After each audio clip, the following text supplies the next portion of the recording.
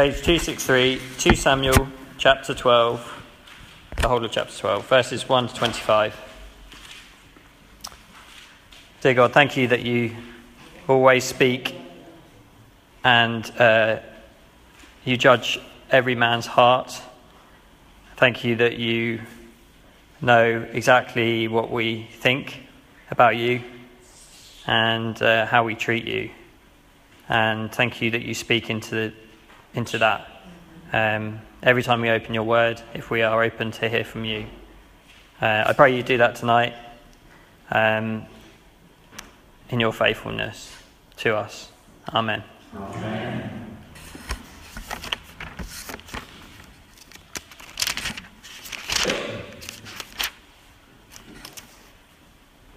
And the Lord sent Nathan to David. Nathan came to David and said to him, "There were 2 men in a certain city, one rich and the other poor. The rich man had very many flocks and herds, but the poor man had nothing but one little ewe lamb, which he had bought. And he brought it up. It grew with him and with his children. The lamb used to eat of his morsel and drink from his cup and lie in his arms, and it was like a daughter to him. Now there came a traveller to the rich man, and he was unwilling to take one of his own flock or herd to prepare for the guest who had come to him. But he took the poor man's lamb and prepared it for the man who had come to him. Then David's anger was greatly kindled against the man, and he said to Nathan, 'As the Lord lives, the man who has done this deserves to die. And he shall restore the lamb fourfold because he did this thing, and because he had no pity.' Nathan said to David, 'You are the man.' Thus says the Lord, the God of Israel, 'I anointed you king over Israel, and I delivered you out of the hand of Saul. And I gave you your master's house and your master's wives into your arms, and gave you the house of Israel and of Judah. And if this were too little, I would add to you as much more. Why have you despised the word of the Lord to do what is evil in his sight? You have struck down Uriah the Hittite with the sword, and have taken his wife to be your wife, and have killed him with the sword of the Ammonites. Now therefore the sword shall never depart from your house, because you have despised me, and have taken the wife of Uriah the Hittite to be your wife. Thus says the Lord, behold, I will raise up evil against you out of your own house, and I will take your wives before your eyes and give them to your neighbour, and he shall lie with your wives in the sight of this sun. For you did it secretly, but I will do this thing before all of Israel and before the sun." David said to Nathan, "I have sinned against the Lord." And Nathan said to David, "The Lord also has put away your sin. You shall not die." Nevertheless, because by this deed you have utterly scorned the Lord, the child who is born to you shall die." Then Nathan went to his house. And the Lord afflicted the child that Uriah's wife bore to David, and he became sick. David therefore sought God on behalf of the child. And David fasted and went in and lay all night on the ground. And the elders of his house stood beside him to raise him from the ground, but he would not, nor did he eat food with them. On the 7th day the child died. And the servants of David were afraid to tell him that the child was dead. For they said, "Behold, while the child was yet alive, we spoke to him, and he did not listen to us. How then can we say to him, the child is dead? He may do himself some harm." But when David saw that his servants were whispering together, David understood that the child was dead. And David said to his servants, "Is the child dead?" They said, "He is dead." Then David arose from the earth and washed and anointed himself and changed his clothes. And he went into the house of the Lord and worshipped. He then went to his own house, and when he asked, they set food before him, and he ate. Then his servants said to him, "What is this thing that you have done? You fasted and wept for the child while he was alive, but when the child died, you arose and ate food." He said, "While the child was still alive, I fasted and wept, for I said, 'Who knows whether the Lord will be gracious to me, that the child may live?' But now the child is dead. Why should I fast? Can I bring him back again? I shall go to him, but he will not return to me." Then David comforted his wife Bathsheba and went in to her and lay with her. And she bore a son, and he called his name Solomon. And the Lord loved him and sent a message by Nathan the prophet. So he called his name Jedediah, because of the Lord. Please keep your Bibles open.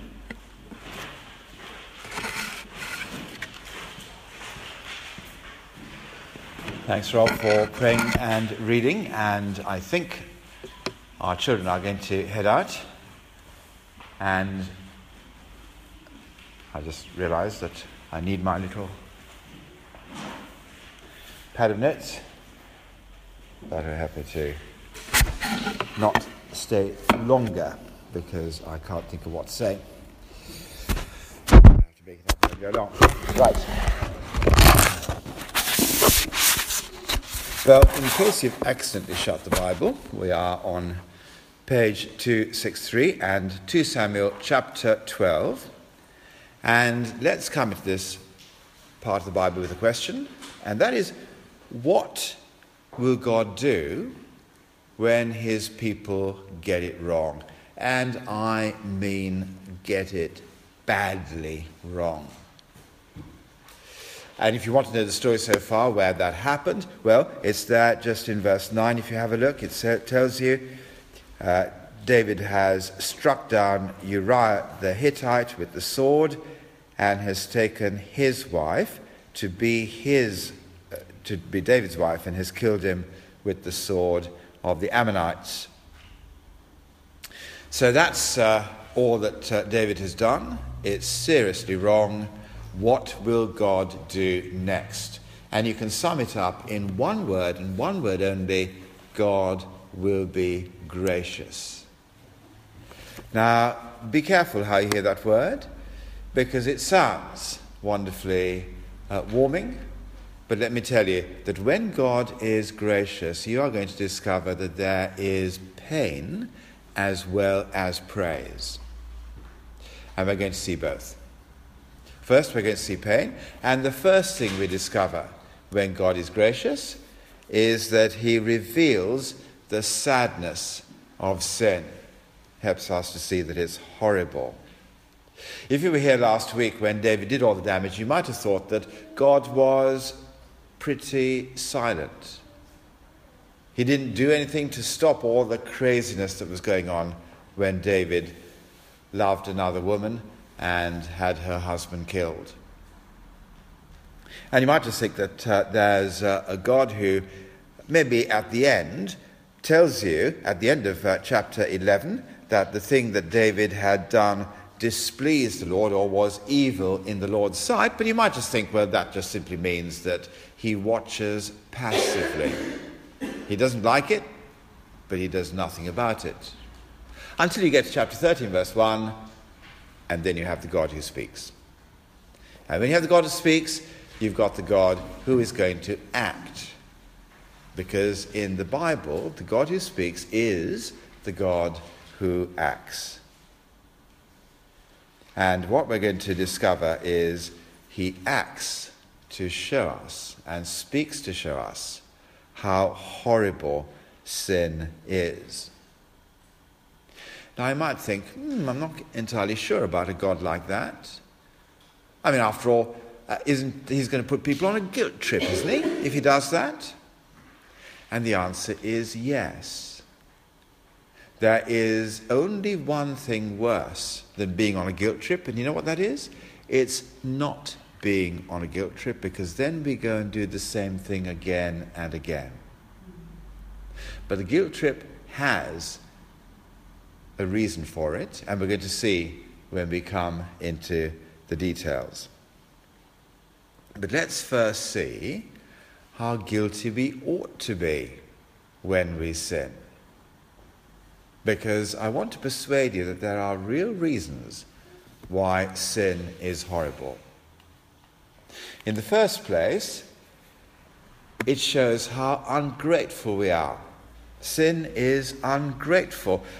Nathan tells us a little story about a rich man who has lots of things, and he goes to steal the one sheep that is owned by a poor man.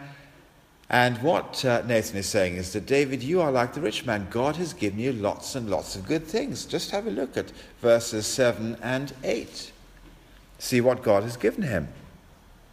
I anointed you king over Israel. I delivered you out the hand of Saul, and I gave you a master's house and your master's wives into your arms, and gave you the house of Israel and Judah. And if that were too little, I would add to you as much more.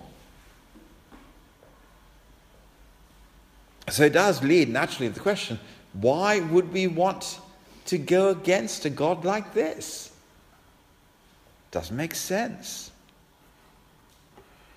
And it is interesting, isn't it, that when David makes people feel guilty, Nathan comes along and he doesn't list a whole number of commandments that David has broken.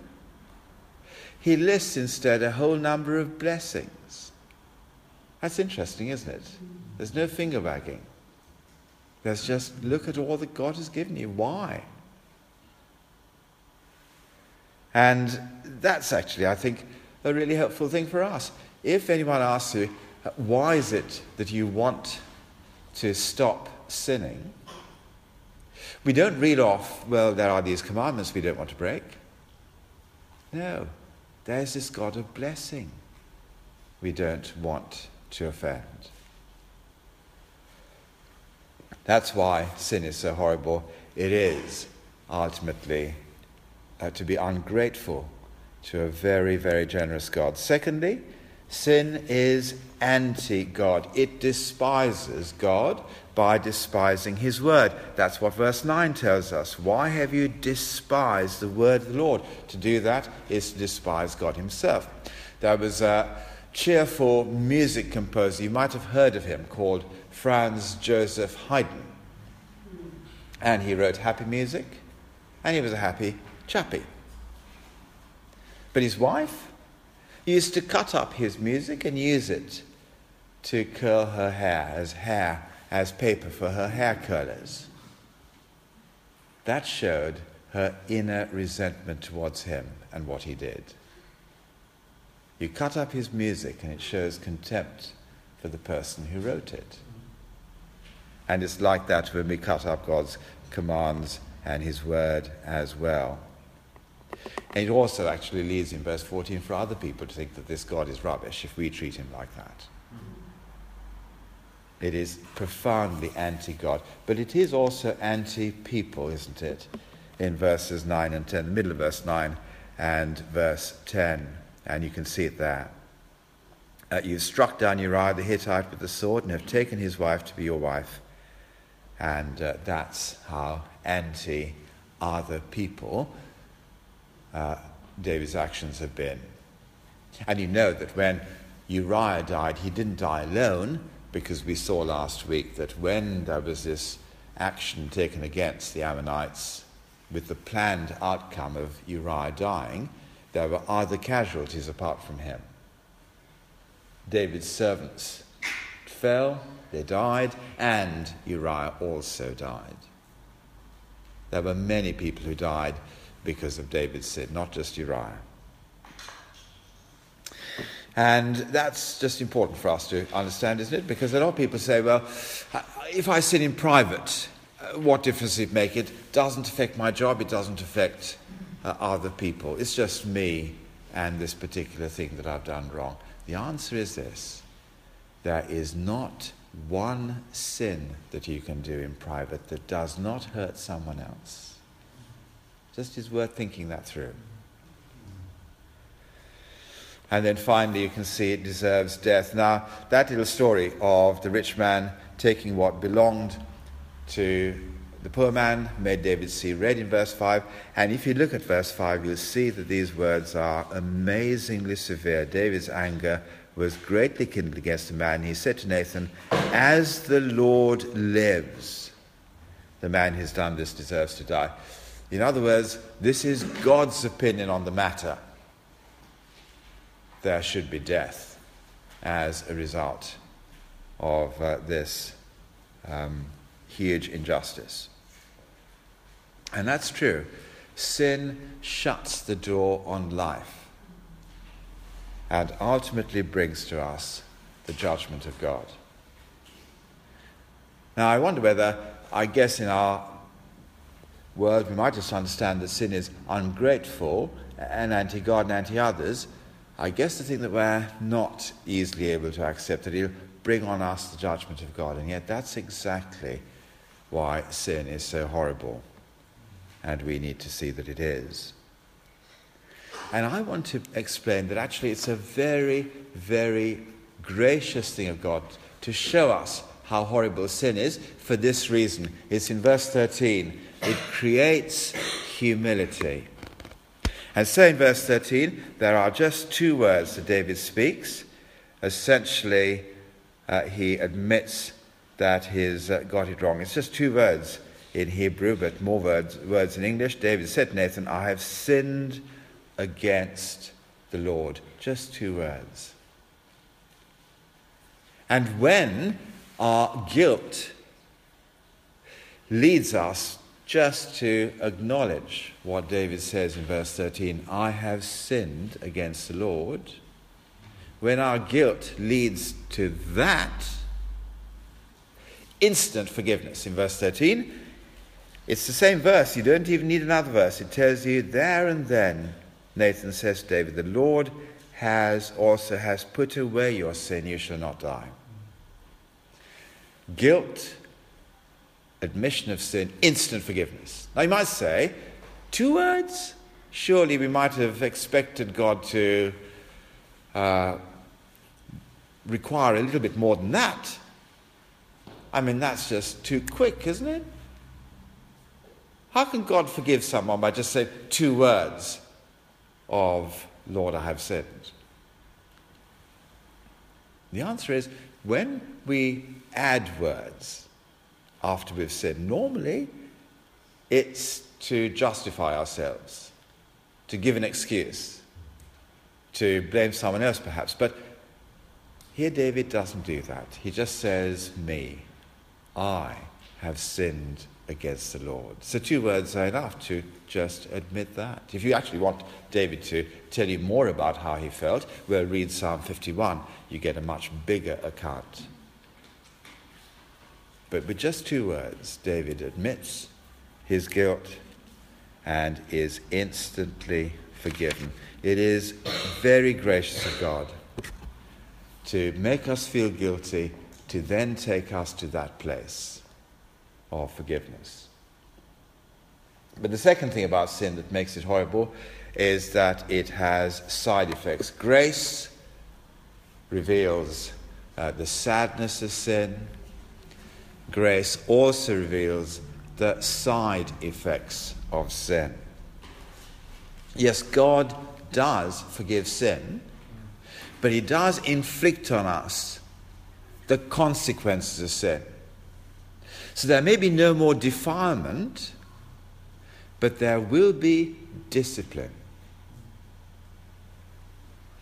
And after forgiveness announced in verse 13, you see the consequences coming out in verse 14. The child will die. Almost seems that the child is going to die instead of David. And there are questions there that this part of the Bible doesn't answer, that are left hanging in the air. How can someone die to make another person forgiven? But we don't get the full answer at this point. But we do have people today talking about how church folk are famous for making a very quick apology and then all is forgiven. You can go out and do the same thing all over again and come back for more forgiveness. There's a phone that is just about to go silent, I think. I always wonder, actually, what people want to phone up and talk about this time of day, but that would take us into a completely different track of thought, wouldn't it? It would be a great disservice to this part of the Bible to go down that one. The point is this, that when we think that you do a quick apology to God, he does quick forgiveness, and then you do a quick repeat of what he did before. Let me assure you, the Bible tells us life really doesn't work like that, because God doesn't work like that. And what we're going to find out is that these consequences that Nathan outlines in verses 10 to 12 of chapter 12 about all that's going to happen in the future, that the sword won't depart from his house, and he'll raise up evil against David. He'll take his wives before your eyes and give them to your neighbor, and he'll lie with your wives in everybody's sight. Let me tell you the consequences of what happens. We won't need to go into too much time here, because we have got week after week after week, from next week onwards till the end of this book, the consequences will be rolling out. And we will see the side effects of sin.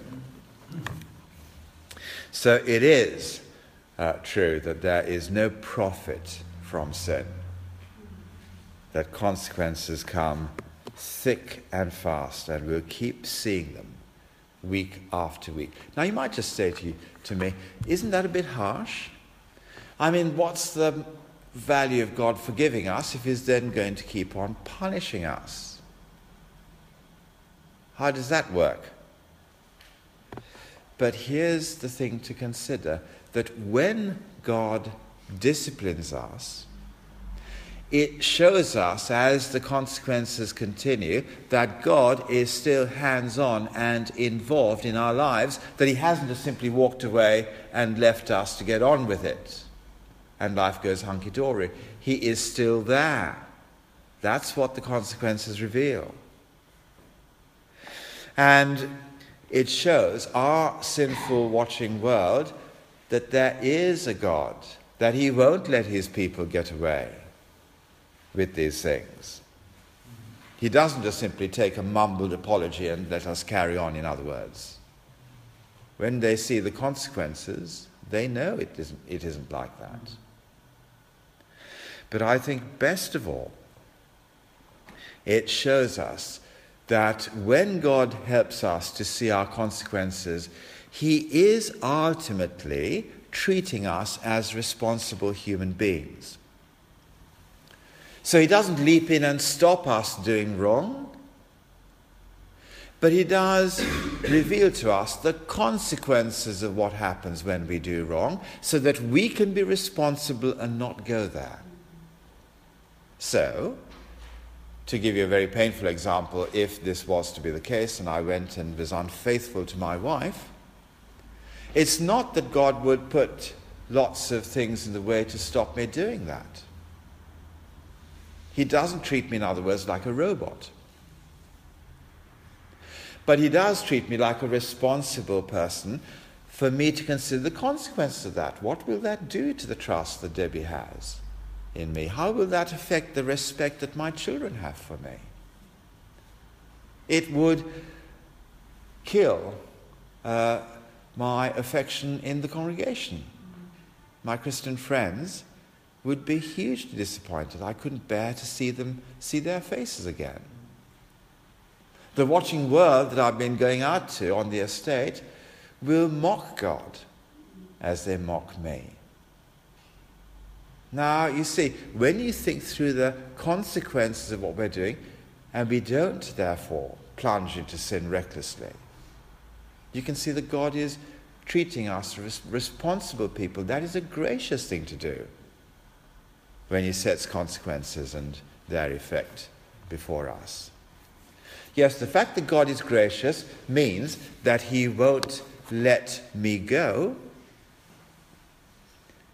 and he won't let me get away with doing what I do, because he is gracious. So the first thing we find out is that God reveals the sadness of sin, the side effects of sin, but then lastly, God reveals the Saviour of sinners. It's staggering to hear Nathan the prophet come in verse 13 and to say to David, you will not die, when the Old Testament part of the Bible tells us that he should die. Leviticus chapter 20 verse 10 says that this is what should happen to a person who commits adultery. So is the Bible full of contradictions? It says that there, but now you will not die. No, it is not full of contradictions, but it is full of grace. And in the future there will be a son who died for David's sin. Not this son, but God's son. So David, therefore, did not die, and his sin could be put away. And let me tell you this dazzling truth, that just as there are side effects to sin, let me tell you there are side effects to forgiveness as well. First, it means that the relationship with God, remember, is anti-God, but nonetheless the relationship with God continues. David prays. Would you believe it? He prays that the consequences won't pan out the way that Nathan said that it would. Now, it is astonishing that a man would talk to God saying, I'm going to ask you not to do this. Surely David would not have done that unless he understood that God was massively gracious. You wouldn't keep talking to God and asking him to do these things unless you were persuaded that he will draw back and have mercy. David was persuaded and convinced about that. He carried on praying. The second thing he did is he has a happy marriage. For the first time, he treats Bathsheba as a wife. He deals with her emotions, not just with her body. So in verse 24 it says that he comforts her. For the first time in verse 24, she is now called his wife. And then, wonderfully, from that marriage comes an amazing successor. So that Solomon is born, and he is going to be the king that will be wise in David's kingdom and make it ultimately the pinnacle of greatness. And from Solomon's line will come that ultimate successor, the Lord Jesus Christ, that was promised to David in chapter 7. So it is astonishing, isn't it, that out of that sin will be born the Saviour of sin. And so therefore there is a great successor who will be born in due course. And then lastly, if you carried on reading from verse 26, you'll see that there is military success. In other words, David will continue to be the king who delivers his people from their enemies. His usefulness hasn't ended. His work will continue. These are the side effects of forgiveness. Lest we be condemned to think that once we have crossed the line, there is no crossing back, and there is no future that we can have. There will be a relationship with God, a deepening relationship, perhaps a deeper relationship with God than we had before, because it's now based on real humility. There will be closeness in relationships that weren't that close in the past. There will be ways in which God will work out his plans wonderfully because of our sin. So that it almost seems that sin does profit, even though the consequences will tell us that it doesn't. And then thirdly, God has still useful work for us to do on the other side.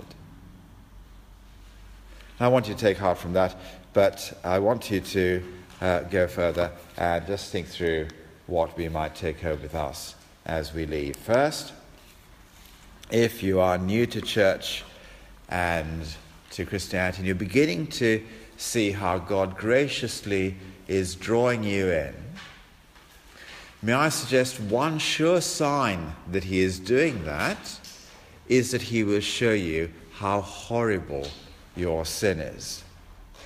Previously, like David, we might have wanted to think that we were fine, but the Bible shows us, almost as a first discovery, that our sin is horrible because it is something that goes against God. And that happens in order, and the only way you will be brought to the point that he will say, I have sinned against the Lord. And really say that with some depth. And then experience the amazing forgiveness of God that comes to you as you speak in that way. If you are new to church, then don't push back at feeling guilty, because the road through guilt leads into wonderful forgiveness and new life. If you are used to church, well then it is a similar lesson that we need to learn, that actually sin is horrible. Because church people generally haven't done any major sin. We haven't generally, I don't think, killed anybody quite this way. Nor have we slept, perhaps most church people, with with wives of other people. And therefore we may think that actually David is in a league apart from us. Yeah, he's in the serious crime division, but we are never really going to be that bad. But can you see that the smallest sin has all the hallmarks of the big sin? The small sin is ingratitude, isn't it, to the God who has given us so much? The small sin is still anti-God. It is still despising his word, despising him. And the smallest sin is still going to hurt other people. And the smallest sin is still going to be deserving of death. And therefore our scaled down failures need the same words that David spoke in verse 13. Lord, I have sinned against the Lord. Same words, because ultimately it's the same failure. So our conversations need to start like this as well. There's no league table. But it may be that the big lesson of this chapter is for real believers like you and me who have failed. And we wonder what God does with failures. Well, remember, first, how seriously David failed.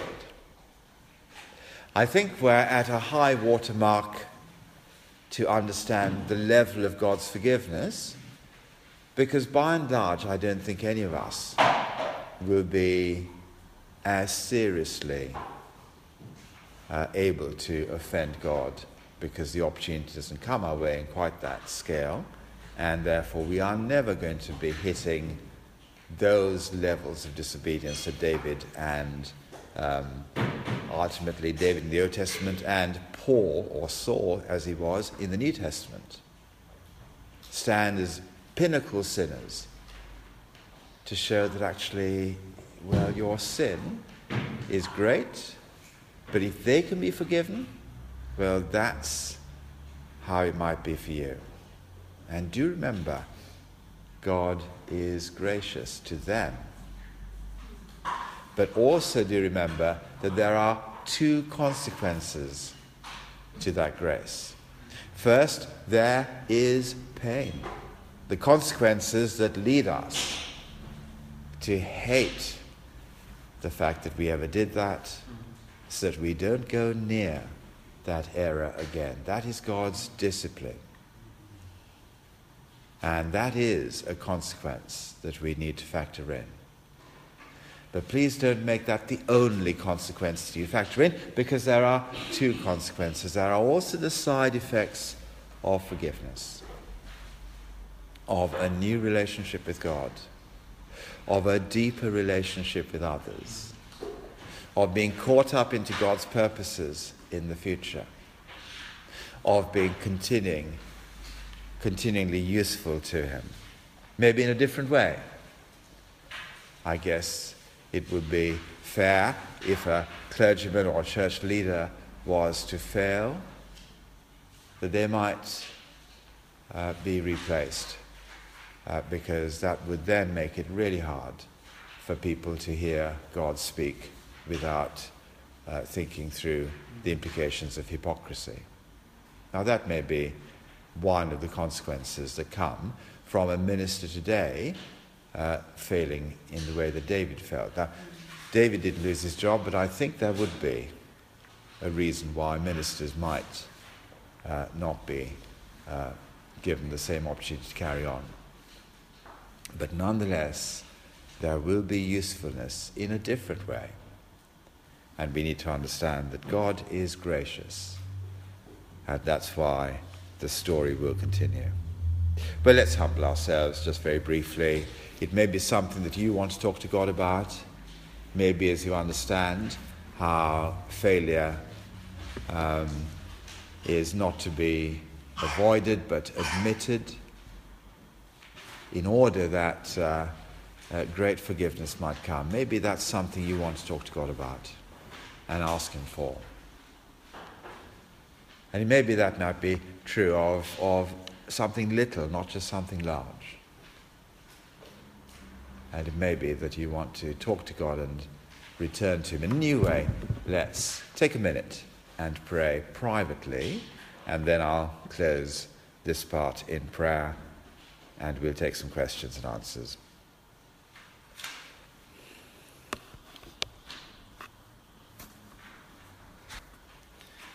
Our Father, we thank You for being so gracious.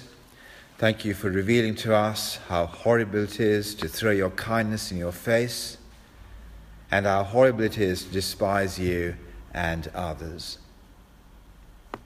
Please, would You help us to go through guilt, to humbly acknowledge our sin. And please would You help us to respond to You, trusting You to be gracious to us. Please would You help us to act as if You are a gracious God when we sin. And please would You help us to even pray for Your help as we continue to live with the consequences of sin. And help us to respond with gratitude in all the different ways You will turn our sin into blessing. And we pray that for the glory of Your name. Amen.